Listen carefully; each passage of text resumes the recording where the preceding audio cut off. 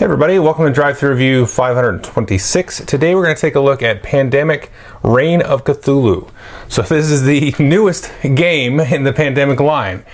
So it kind of uses the same similar system to base Pandemic, but it definitely does make some mechanical changes, and obviously the theme of it has changed quite a bit.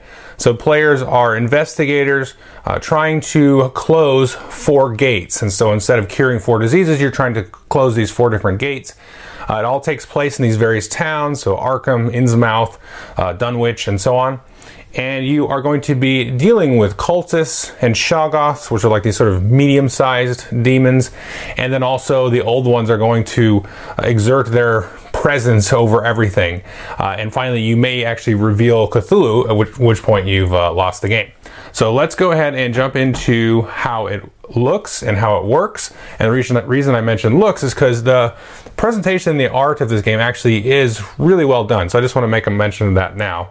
But then we'll talk about my review at the end. Just wanted to do a quick component mention before I get into the mechanics of the game. Here's the box cover, of course.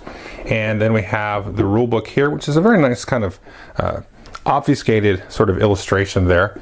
And the illustrations and the design of the rulebook itself is actually pretty nice too. It is actually very easy to follow and read. Maybe some of that has to do with having played Pandemic a whole bunch, but it is very nicely laid out. So I'm glad they kind of took the extra care in terms of, the presentation. They certainly did mail it in. There's a couple of examples, and there's nice sort of details, and they call them the fine points here, just sort of further explanations of some different cards and effects and things. I'll show you the board, of course, in a second. And then it's kind of a nice, almost over-the-top insert where you've got spaces for each of your investigator minis here. So I think they have sort of painters in mind. So if you wanted to do a really nice job on these miniatures, you can kind of leave them in their own little compartment there. And then here we have the Shoggoth minis. And these are sort of generic demons, but these are really funky shaped and everything. And I do kind of like the teal color here. And then you've got other components. You've got this nice sort of translucent die. This is the Sanity die, which you'll be rolling. But let's go ahead and set the game up. So here's the board, and you can see we've got 4 separate towns: Arkham, Innsmouth, Kingsport, and Dunwich. If we kind of zoom over here to Arkham and Dunwich, you can see these have different colors here. So Arkham's got green, Dunwich is in yellow, and you can see the gate in Arkham and the gate here in Dunwich that you're trying to close. And you go ahead and take these 4 gate tokens here, and then as you close them, you'll mark them off here. And then that gate will be closed and no longer accessible for any of the old ones or whatever to come through. Speaking of the old ones, we have this deck of cards here with a variety of old ones. Now you're always going to put Cthulhu here face down up in this spot right there. So if you ever reveal Cthulhu up there, then the game is over. Then you're going to take and shuffle the rest of these up and then go ahead and lay these out here on these various slots. And various things during the course of the game will actually reveal these. And these are going to have various bad effects that hinder the investigators during the game. So as an example here, if we were to reveal Dagon, he will place 1 cultist on each gate location. That's a one-time effect. Or has Neurolith, it says investigators may no longer do the use gate action. So this has got a little infinity symbol, and that means that it's always on effect. And then here, just another example here is Azoth. He has removed 3 cultists from the unused supply. And so you're going to have these cultists here coming out onto the board, and think of these sort of like the disease cubes in Pandemic. And if you ever have to put one of these on the board and there's nothing to put on the board, then that's one way for the players to lose the game. So I've talked about one way to win the game, that's close all 4 gates. I've talked about 2 ways to lose the game, that's revealing Cthulhu. The other one is running out of the cultists. Another way to lose the game is to have placed all your Shoggoths and have to place another one. That's another way to lose the game. If you go through the player deck of cards, which I'll explain in a minute, without winning the game, then you're going to lose. These cards will be shuffled up and put face down here. There's a little bit of a makeup to how you do this in terms of how you see the deck, which I'll explain in a minute. And the last way for players to lose is if they go insane. So let's just pretend we're playing a 3-player game here. I'll take these 3 minis out, and then we're going to put these fellas here onto the train station spot. So all these folks here just arrived, and they're ready to do some investigating.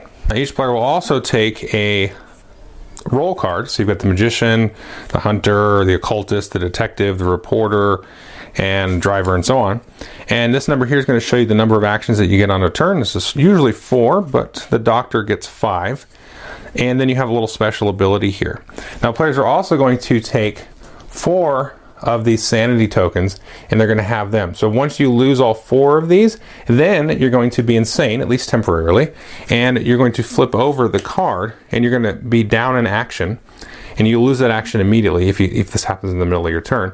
So in this case, you'd be down to 3 actions, and then your special roll ability will change, sometimes in interesting ways. So it'll basically be the same sort of thematic roll, but you'll be slightly hindered and so on. So you're going to take 1 roll card for each of the players, and then we're going to take a little player aid card here. This shows you all the actions that you can do, and then on the back here it talks about the sanity die, when you must roll the die, and so on, and what happens with going insane and regaining sanity. So the next part of setup is to shuffle this summoning deck.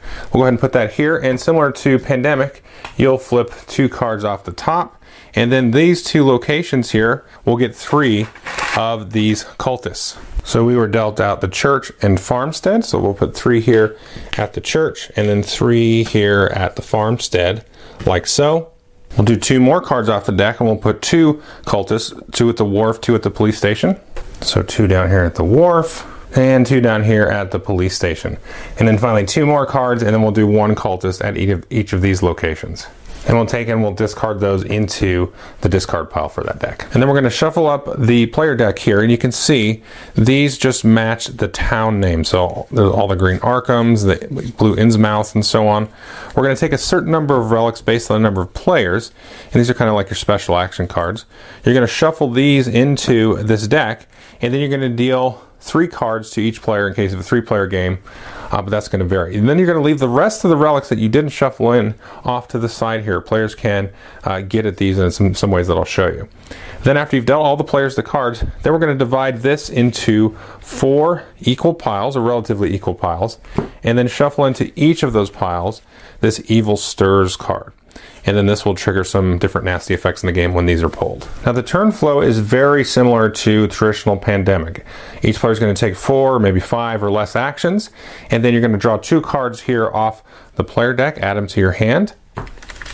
They've always got a hand limit of 7 cards. You can't go above that. You've got to discard immediately if you would. And then you're going to reveal summoning cards, and this is going to bring out more of the cultists. But let's talk about the actions first. So one thing you could do is you could actually just walk and move 1 adjacent spot here. So you could go from point to point to point, and that would be 1 action for each movement. Now let's say you were here at the diner, and this is actually a bus location. So each town has a different bus location that you can go to. Now if you discard a card at this location, you can move to that town. So if we're at this bus location, we can discard the Dunwich card to move immediately down here to the Dunwich bus station. Now if we were in Dunwich, we could discard the Dunwich card to move to any of the other towns' bus locations. Now let's say we were at a gate. If you're at a gate, you can move to any other town's gate location. So we can immediately move way up here to the blue gate location all the way up here. But you have to roll a sanity die anytime you do that. I'll explain the sanity die in a minute, but there's several things that are going to trigger that, and I'll explain those as we go. Now, if you are at a location with some cultists, you can use one of your actions to remove a cultist. So removing both of these would cost 2 actions.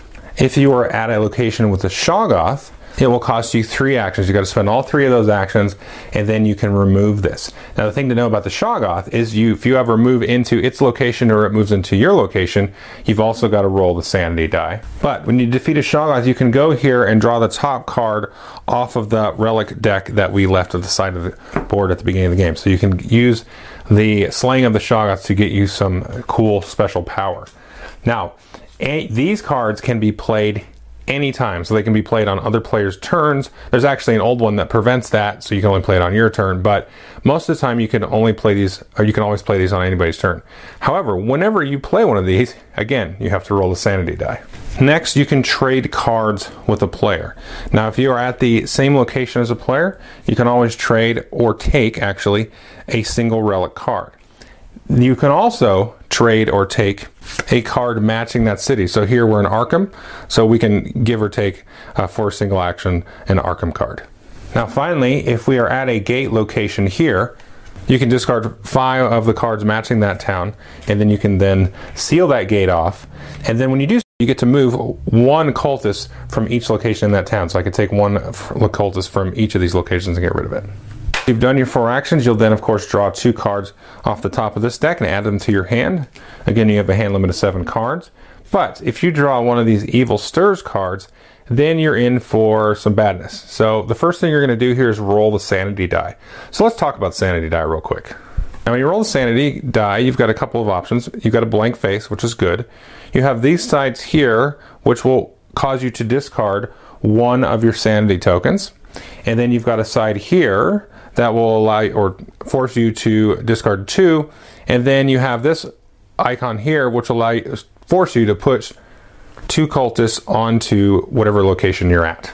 You can regain your sanity completely when you seal a gate. So when you seal a gate, you get all your sanity back, and then you get to go to the church or the hospital. It's your choice. And the church is right here in Dunwich.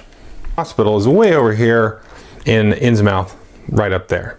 Now the next step is to do an awakening, and this is revealing the next old one. Now there's another way that an awakening will happen. I'll get to that in a minute. But you go ahead and reveal this here, and then this will contribute some horrible effect that will make the game harder. The other thing to notice here is you see the summoning rating here. So you've got 2, 2, and then all the way up here we've got 3, 3, and so on. That's the amount of summoning cards that you're going to deal after we get done with this step. So just keep that in mind. It always starts at 2 and then stays at 2 for a while and gets progressively worse. Now the next 2 steps have to do with the summoning deck, so we'll do those in order here. So a Shoggoth will appear, and then the cultists will regroup. Players of Pandemic will be very familiar with this step. Shoggoth will now appear because you're going to take the bottom card here of this deck, and then now a Shoggoth will appear in the junkyard. Just over here, we'll go ahead and put a Shoggoth out there.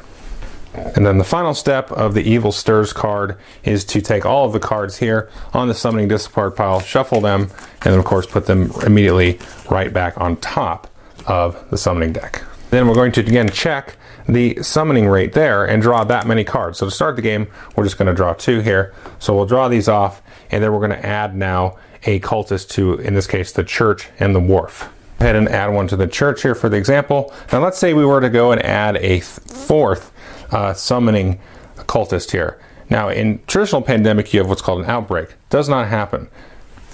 You will never place the 4th cultist here, but now you're going to trigger another awakening. So up here we're going to reveal the next old one up here. So you don't want to let those build up still. There's not going to be an outbreak, but they're going to sort of form a little circle here and then summon an old one. The last thing to notice about these summoning cards, see if I can find one here. This one here at the swamp, it has a little Shoggoth symbol there at the bottom. And anytime you draw one of these, it's going to tell the Shoggoths that are on the board to move towards the nearest gate. In this case, we've just got the 1 Shoggoth here. It's 1, 2, 3 spaces away from the gate in Arkham, and then 1, 2 spaces away from the gate in the hospital. If it's an equidistant amount, the players can choose which way it moves. In this case, it's going to move here. Now, if he ever gets to the gate, and is triggered to move again, then it's going to come off the board and escape back into the nether regions. Also worth noting that if the gate has been closed, then the Shoggoth, of course, is not going to move towards it because it's closed. Pretty much all the rules to the game. A couple other points. I'm not sure if I mentioned it earlier, but if all of the investigators are insane at the same time, that's another way that the players will lose.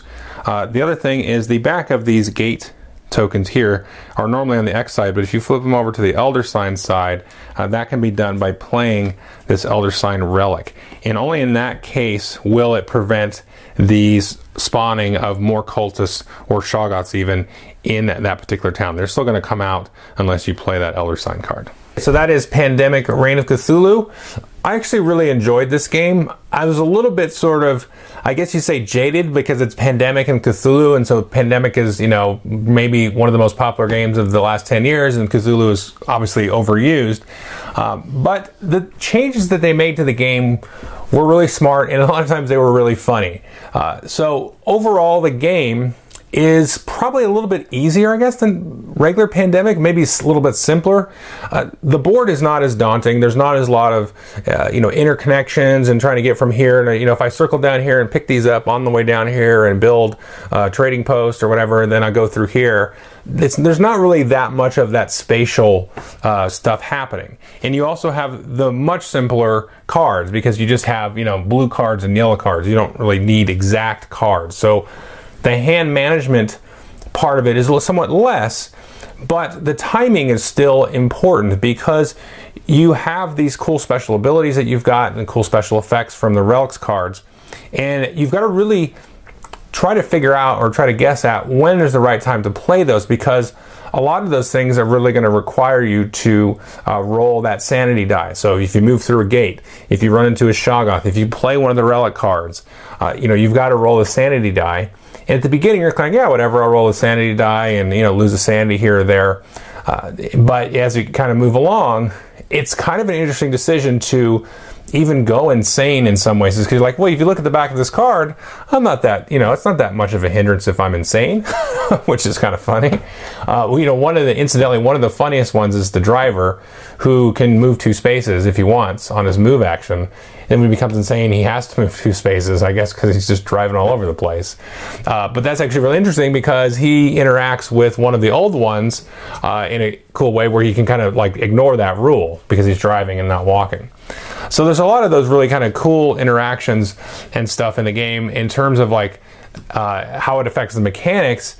It's very much like a push your luck kind of thing where you're like, okay, well, we've got this guy out. I've got this ability that will negate that ability, or maybe we'll skip the summoning step or whatever.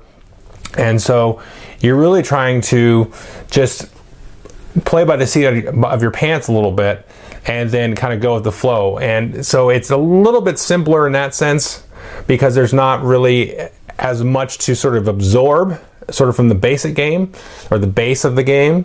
But once you have these kind of powers all in play, then it becomes a little bit more to deal with. But that kind of actually slowly evolves over the game. So that's actually kind of a nice thing, I think, for maybe somebody that had never even played Pandemic before or was kind of newer to co-ops.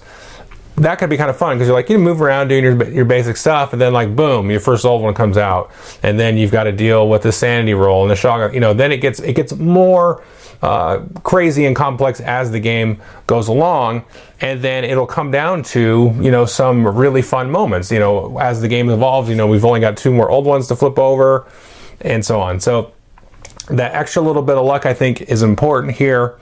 And I like the changes that they've made here. So I think if you're a fan of Pandemic, like a super fan, then you've probably got this pre-ordered or whatever already.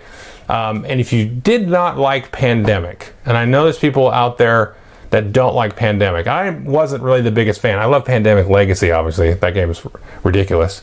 But I think if you weren't a huge fan of Pandemic, you might still like this. I don't know. It depends on why you didn't like Pandemic for some reason. Most people like Pandemic. But if you're one of those sort of on the fence about it, you might still like this one because to me it's a little bit easier. It's a little more of a gateway kind of thing than even Pandemic, I know. But I think there's a certain kind of charm to this one that it doesn't take itself very seriously. The interactions and the different effects really do work well together. So I think you might get a kick out of that. So anyway, definitely take a look at this one. Again, the production is really well done. And the art's great. Art on all the old ones is really nice. You could paint the minis if you really want. The minis are decent, especially for this style of game. So I definitely recommend this game. Thanks.